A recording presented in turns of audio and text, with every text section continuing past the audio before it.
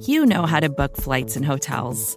All you're missing is a tool to help you plan that unbelievable travel experience. That's why you need Viator. Book guided tours, excursions, and more in one place. There are over 300,000 travel experiences to choose from, so you can find something for everyone. And Viator offers free cancellation and 24/7 customer support for worry-free travel. Download the Viator app now and use code Viator10 for 10% off your first booking in the app. Find travel experiences for you. Do more with Viator.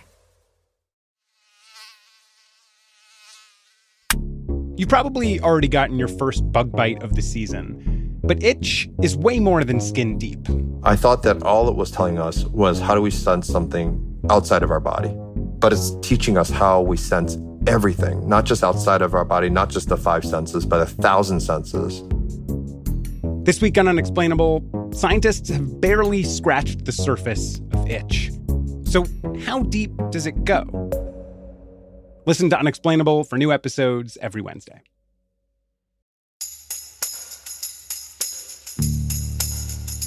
From Cafe and the Vox Media Podcast Network, this is Stay Tuned in Brief.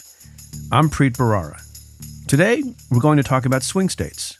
No, not Arizona, Georgia, or Michigan, all critical to the upcoming U.S. election in 2024, but rather geopolitical swing states. These are nations critical to the ongoing tug-of-war between the U.S. and China for global leadership. Countries including Vietnam, Brazil, and India are being heavily courted by Washington and Beijing. What can we learn from these geopolitical swing states, and why are they important? My guest this week, Jared Cohen, is President of Global Affairs and co-head of the Office of Applied Innovation at Goldman Sachs, which I should mention is a client of my law firm. He was previously Google's first director of ideas and chief advisor to the company's CEO. Jared's latest article is titled The Rise of Geopolitical Swing States. Jared Cohen, welcome back to the show. Thank you, Preet. It's great to be here. So let's get right into your article, because I think it's very interesting. You say on page 2, speaking of the U.S. and China, you say, quote, as the U.S. and China coexist, compete, and confront each other to determine who will set the geopolitical rules, they will either court or thwart an emerging group of countries to gain an edge. This new class of influential nations are the geopolitical swing states of the 21st century, end quote. So we spent a lot of time on this podcast and otherwise in the world talking about the U.S., talking about China. What's the deal with these other countries? Who are they? What are the factors that allow them to have influence, and how do they use that influence?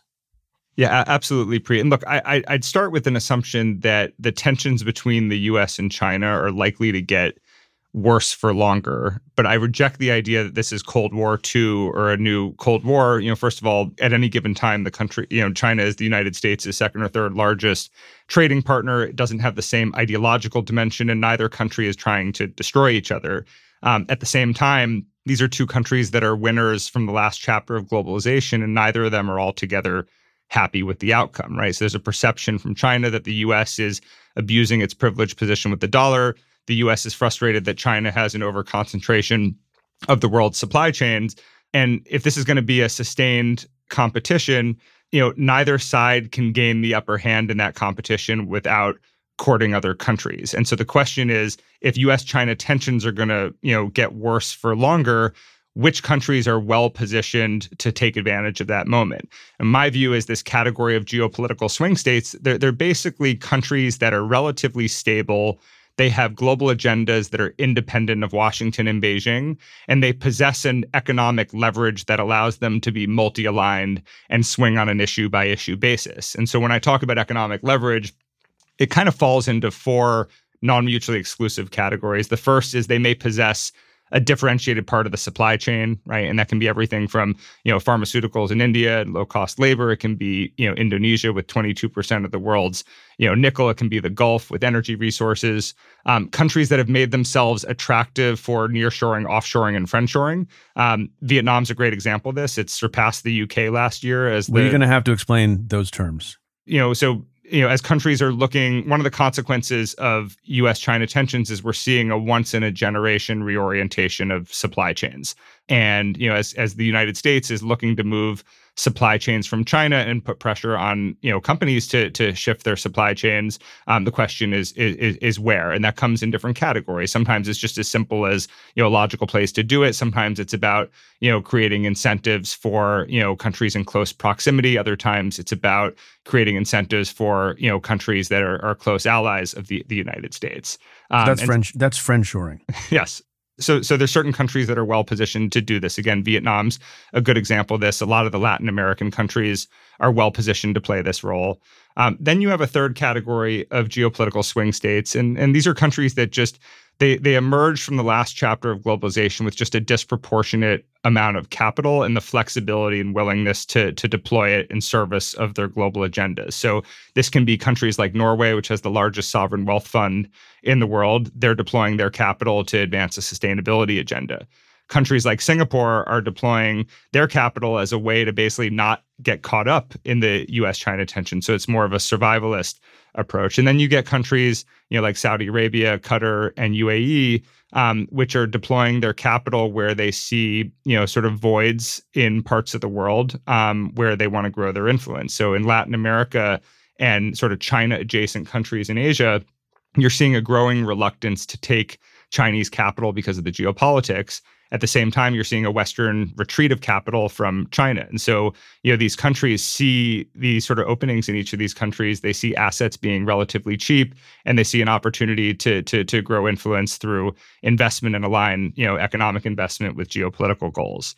And then the last category is a little more of a complicated one, but it's basically developed countries who are led by a specific individual that has ambitions for the country that are at the same time constrained by multilateral architectures that they're part of. And this is a way of kind of explaining countries like France and Germany, which are both part of the European Union, but at the same time, you'll see them, lean into either a political or an economic agenda that has them kind of operating a little bit outside of the norm, right? So both France and Germany need access to Chinese manufacturing markets.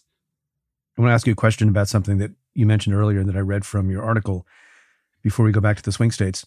You use these three alliterating verbs with respect to the U.S. and China, as the U.S. and China coexist, compete, and confront each other. Do they do those in equal measure, or which of those things is more the case than the other?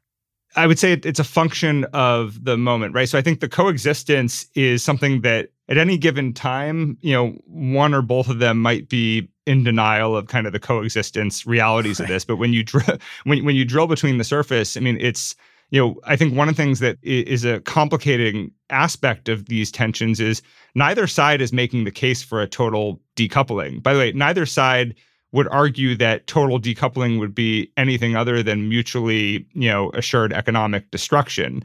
The problem is, the geopolitics are driving the economic interest, not the other way around. So in service of short-term geopolitical goals, you're seeing a lot of, risk injected into the economic equation, which is why at times it seems like they're biased towards confrontation over coexistence. The confrontation is a function of just whatever's happening, right? So, a balloon, a spy balloon ends up floating over, a missile silo, in Montana, and all of a sudden the confrontation temperature goes up, right? Something happens, But it subsided. Do you agree that it sort of seems to have subsided very quickly in some people's minds, too quickly? I think that it was less about a sustained problem emanating from the spy balloons and more about what the spy balloons revealed, which to me, they revealed a total breakdown of diplomatic crisis management infrastructure between the two countries, right? So if the Secretary of Defense in the United States is picking up the phone to call his counterpart in Beijing and not getting a call back, that really tells you something. And I think we're at risk of saying, well, Secretary Blinken went to Beijing and Xi Jinping could have easily snubbed him and not met with him. But that doesn't replace the comprehensive full stack of relationship touch points that are required to turn the geopolitical temperature down. And I just don't see that right now. And by the way, that's before you get to the fact that there's the executive branch, which right now seems, incentivized to turn the geopolitical temperature down. And then there's the legislative branch, which, seems more focused on ratcheting it up. Right. And I just don't see a world in which we get to make that distinction towards, so they view it as I assume Beijing views it as one and the same. And as we go into an election, you have both parties ratcheting the protectionist pressure up and turning the geopolitical volume up, which is why I think the tensions between the U.S. and China, they get worse for at least 3 years, right? 2 years of an election and then 1 year of either a reelected administration or a new administration coming in and trying to kind of prove its protectionist and tough on China credentials. What was the effect, or what should be the view of experts on the fact that Joe Biden recently called Xi a dictator? Look, I think rhetoric matters, but I think we're kind of past the point where an individual comment or gaffe is going to change the equation. Was that a gaffe? Hard to tell. I mean, I think not, unless you're in the White House, you don't really know. He said it, right? And what when the president says stuff, I think you have to sort of conclude that they mean it. And I think that's true with any country. But I think that, look, that rhetoric that kind of, let's call it, excites the geopolitical moment, I would call them kind of micro doses into the geopolitical energy, not game-changing factors. I think the thing that would tell us that, something is going awry in a really significant way is if either the United States or China reacts to something the other did in a way that seems out of the norm. So, so what that means is, if the U.S. passes, particular protectionist legislation, or if there's a provocation in the Taiwan Strait, it doesn't translate into louder military exercise. We've become accustomed to military exercises. But an example of something that would be asymmetric and worrisome would be, for instance, if Beijing recognized that they control certain parts of the supply chain that cannot be reoriented, and they decide to, as a retaliation, choke one of those supply chains. So good examples of this would be around critical minerals or legacy chips, right? These are the chips that we have in our cars and home appliances. You could imagine a situation where there's sort of a quality control recall. That would be an example of something asymmetric. And the challenge with all of this is, as the geopolitical temperature goes up and the economic stakes get higher because not just because of where the economy's at, but because the economy in an election is massively amplified, and higher because in China the economic reopening had a good first quarter and not a good second quarter, and so the jury is very much out on what that's going to look like. In that particular moment, the room for miscalculation is quite significant.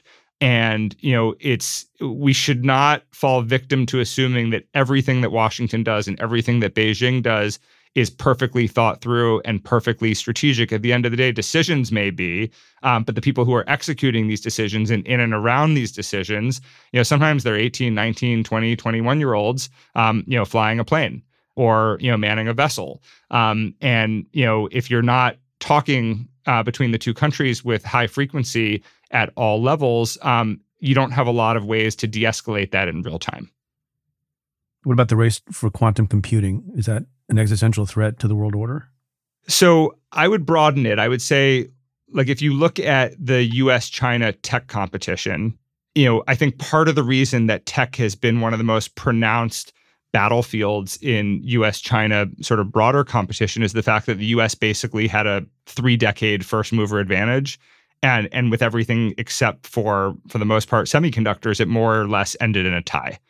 And, that's the trajectory that it seemed like we were on. I actually think less than quantum computing and more with generative AI. Generative AI has actually given the United States a very significant lifeline in the US-China tech competition. Isn't it also going to make the less wealthy, less resource-lucky countries like some of the swing states, is it going to improve their lot? I think we're early innings on generative AI. I think it's too early to tell, right? We're at a bit of a fork in the road. So one course of travel tells us that very expensive proprietary large language models that are hardware dependent are what are going to produce the better results. And you need access to those large language models to be able to unlock the benefits. There's another course of travel, which just in my personal bias is the direction I think we're going in, which says that no, it's actually faster iterations of these models, context-specific data that produce better results. And in fact, the course of travel will be more of a scale-down approach where it'll be smaller open source models tailored to more context or vertical specific data that produce the better outcome. If it's the latter case, it's less expensive, less hardware dependent, and the benefits are more widely felt. But I think it's still pretty early on this. The reason right now I describe generative AI as a lifeline for the United States in the tech competition is China has a real uphill battle with generative AI. Part of that is, unlike the previous chapter of AI, which is more software driven, at least right now, it's more hardware oriented, which means that the export controls levied against China in October of 2022 have resulted in a chip scarcity, particularly around GPUs. So China doesn't have the compute power to be able to run these large language models at the same scale. But then the second is a self-imposed one, which is, Beijing has been reluctant to allow for training of large language models at internet scale, given the firewall and censorship. And then there's a cultural aspect too, which is, China's just much more uncomfortable with the unpredictability and ambiguity of these models. So they're a bit of a black box in the sense that we don't understand why the model produces what it does. And so for the US, this is a really significant moment because prior to the advent of generative AI, it felt like China was, surpassing the United States in one technological vertical after the next. And whereas the competition has been defined up until now as a series of mini battles, right? The battle over, machine learning, the battle over quantum computing, the battle over semiconductors. It may be generative AI that's the decisive battle that determines the outcome of the larger tech competition, because generative AI is the thing that accelerates all other forms of technology. I want to talk for a second about one of the newly emergent geopolitical swing states, in your words. Given the recent trip to the United States of Prime Minister Modi of India, as you noted in your article and as other people have noted, India is now the most populous country in the world. It is the fifth largest economy. In a short period of time, it may move to the third largest economy in the world. How will it exert its influence, and how does it decide between the spheres of the communist world, China, Russia, versus the United States? And how do they operate, and how does the United States, this is a multiple part question, how does the United States take advantage of or play to India's emerging and evolving and increasing influence? Well, look, if you're looking at what I think is the most uncertain geopolitical moment in more than 2 decades, India represents, in some respects, a degree of predictability and certainty, in the sense that I don't see a universe in which the U.S. tempers its desire to lean in the direction of India. I mean, it's just, there's no other meaningful alternative with a population that size in that locale other than China. So, as long as U.S.-China tensions persist, it'll be, correlated heavily with a continued investment in India.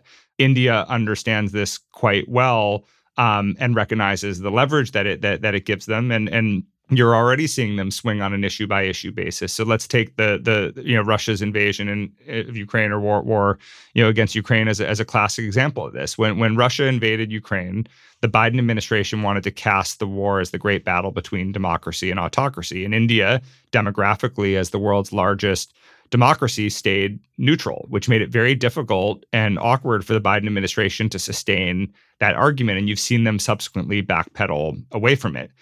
Then there's certain economic realities that India has, right? So Could we just pause on that for 1 second?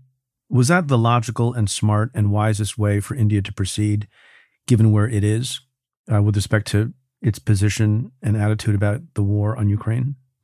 I think it's what it shows you is this isn't ideological, and it's not even political, right? So India knows that it has the United States firmly in its corner as it pertains to its problems with China, and it's just a mutually beneficial issue-based relationship over China. Right. So India knows it has a good bit of leeway as the counterbalance to China from America's perspective. Absolutely. Now, if we look at some of the economic realities, India gets roughly 90% of its weapons from Russia, including a particular type of submarine that they need for deterrence against Pakistan. So there's a meaningful weapons relationship between India and Russia. Second, I was in the Gulf last week, and they remind me, it's oversimplistic to look at what's happened in Europe and say there's been a reorientation of energy supply chains. And they point to India and they say, look, it's a mixture of reorientation and redistribution, right? So India is buying $12 crude,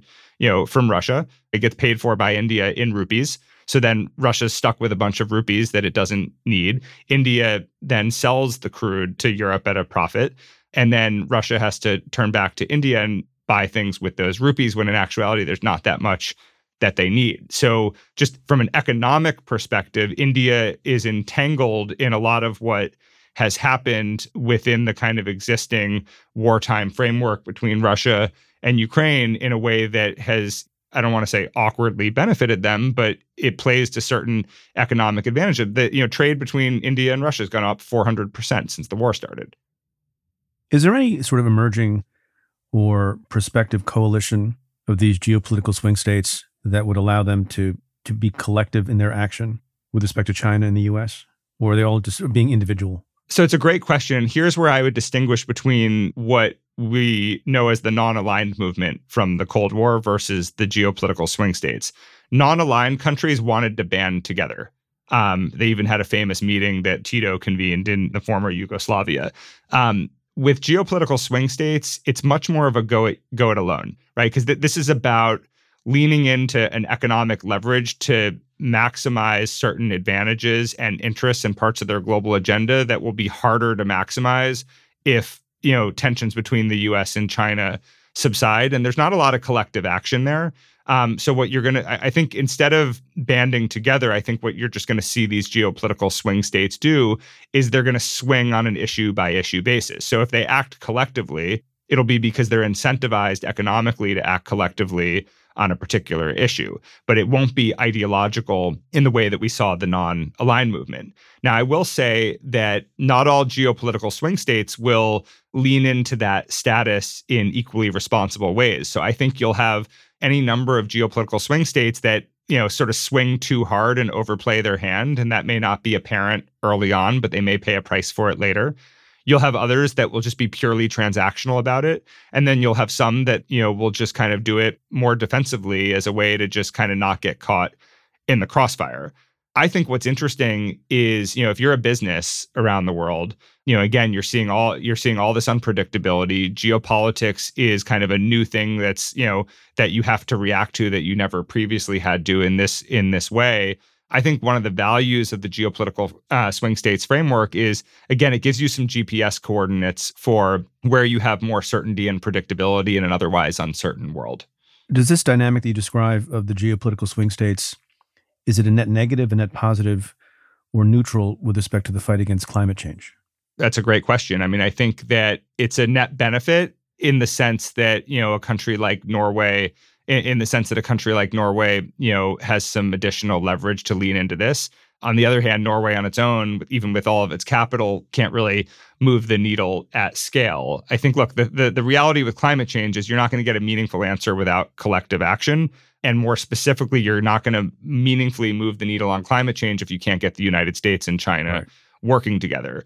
So I guess given what I said about the geopolitical swing states being biased towards going it alone, I don't see them, kind of getting together saying we all have economic leverage. This is our chance to get the United States and China together on climate change. In a fantasy world, I would want that to happen, but I don't think it will. I think that it's going to take the United States and China coming to the table in a sort of concerted effort to show joint leadership on this. And it's just a tough geopolitical climate for that. No pun intended. Final question. Given the rise of geopolitical swing states, and by the way, I've now plugged the title of your article like 7 times. Thank you, Preet. I appreciate that. Given that dynamic, what is the best strategy for the United States to promote its interests? Look, I think the United States has to recognize that the paradigm has shifted, right? So for the countries that, both the United States and China need the most, those countries are not going to be as easily pushed or swayed into comprehensively, kind of joining the U.S. position against China. You even see this again with geopolitical swing states like France and Germany, where they're kind of swinging back and forth on this issue. And so there is a paradigm shift that has to happen. I think the U.S. also has to be careful. If they push too hard with some of these geopolitical swing states, they might push them more in the other direction. I think this is a complicated aspect of the American-Saudi relationship right now. Look, I think one of the benefits of geopolitical swing states is the incentives are easier to understand, right? It's a combination of understanding what each of these countries want individually and what leverage they have. I think the U.S., there's 2 things the U.S. really needs to to do right now. One is recognize that not all supply chains are as easily reoriented and redistributed, and really understand where there's an opportunity to do that and where there's not. The second is, given that we can't decouple the two economies, and given it's in nobody's interest to decouple the two economies, I think one of the most important things that we need to do now is define, where does selective decoupling stop and where does the integrated economy start? There's such a hyper focus on the decoupling part that there's a risk of that umbrella getting larger and larger, and we end up causing damage to the integrated parts of the economy that are absolutely essential. So, that kind of long-term thinking and kind of comprehensive thinking, I think, is fairly important. But the U.S. needs a strategy for every single geopolitical swing state, and those strategies are probably fairly distinct on a country-by-country basis. That's what I would focus on. That all sounds like a longer topic for another day. Jared Cohen, my friend, thanks for being on the show. Thanks, Preet. Appreciate it. For more analysis of legal and political issues making the headlines, become a member of the Cafe Insider. Members get access to exclusive content, including the weekly podcast I co-host with former U.S. Attorney Joyce Vance. Head to cafe.com/insider to sign up for a trial. That's cafe.com/insider. If you like what we do, rate and review the show on Apple Podcasts or wherever you listen. Every positive review helps new listeners find the show. Send me your questions about news, politics, and justice. Tweet them to me at Preet Bharara with the hashtag AskPreet. Or you can call and leave me a message at 669-247-7338. That's 669-24-PREET. Or you can send an email to letters@cafe.com. Stay Tuned is presented by Cafe and the Vox Media Podcast Network. The executive producer is Tamara Sepper. The technical director is David Tadashore. The senior producer is Adam Waller. The editorial producers are Sam Ozer-Staten and Noah Azulai. The audio producer is Nat Weiner. And the Cafe team is Matthew Billy, David Kurlander, Jake Kaplan, Namita Shah, and Claudia Hernandez. Our music is by Andrew Dost. I'm your host, Preet Bharara. Stay tuned.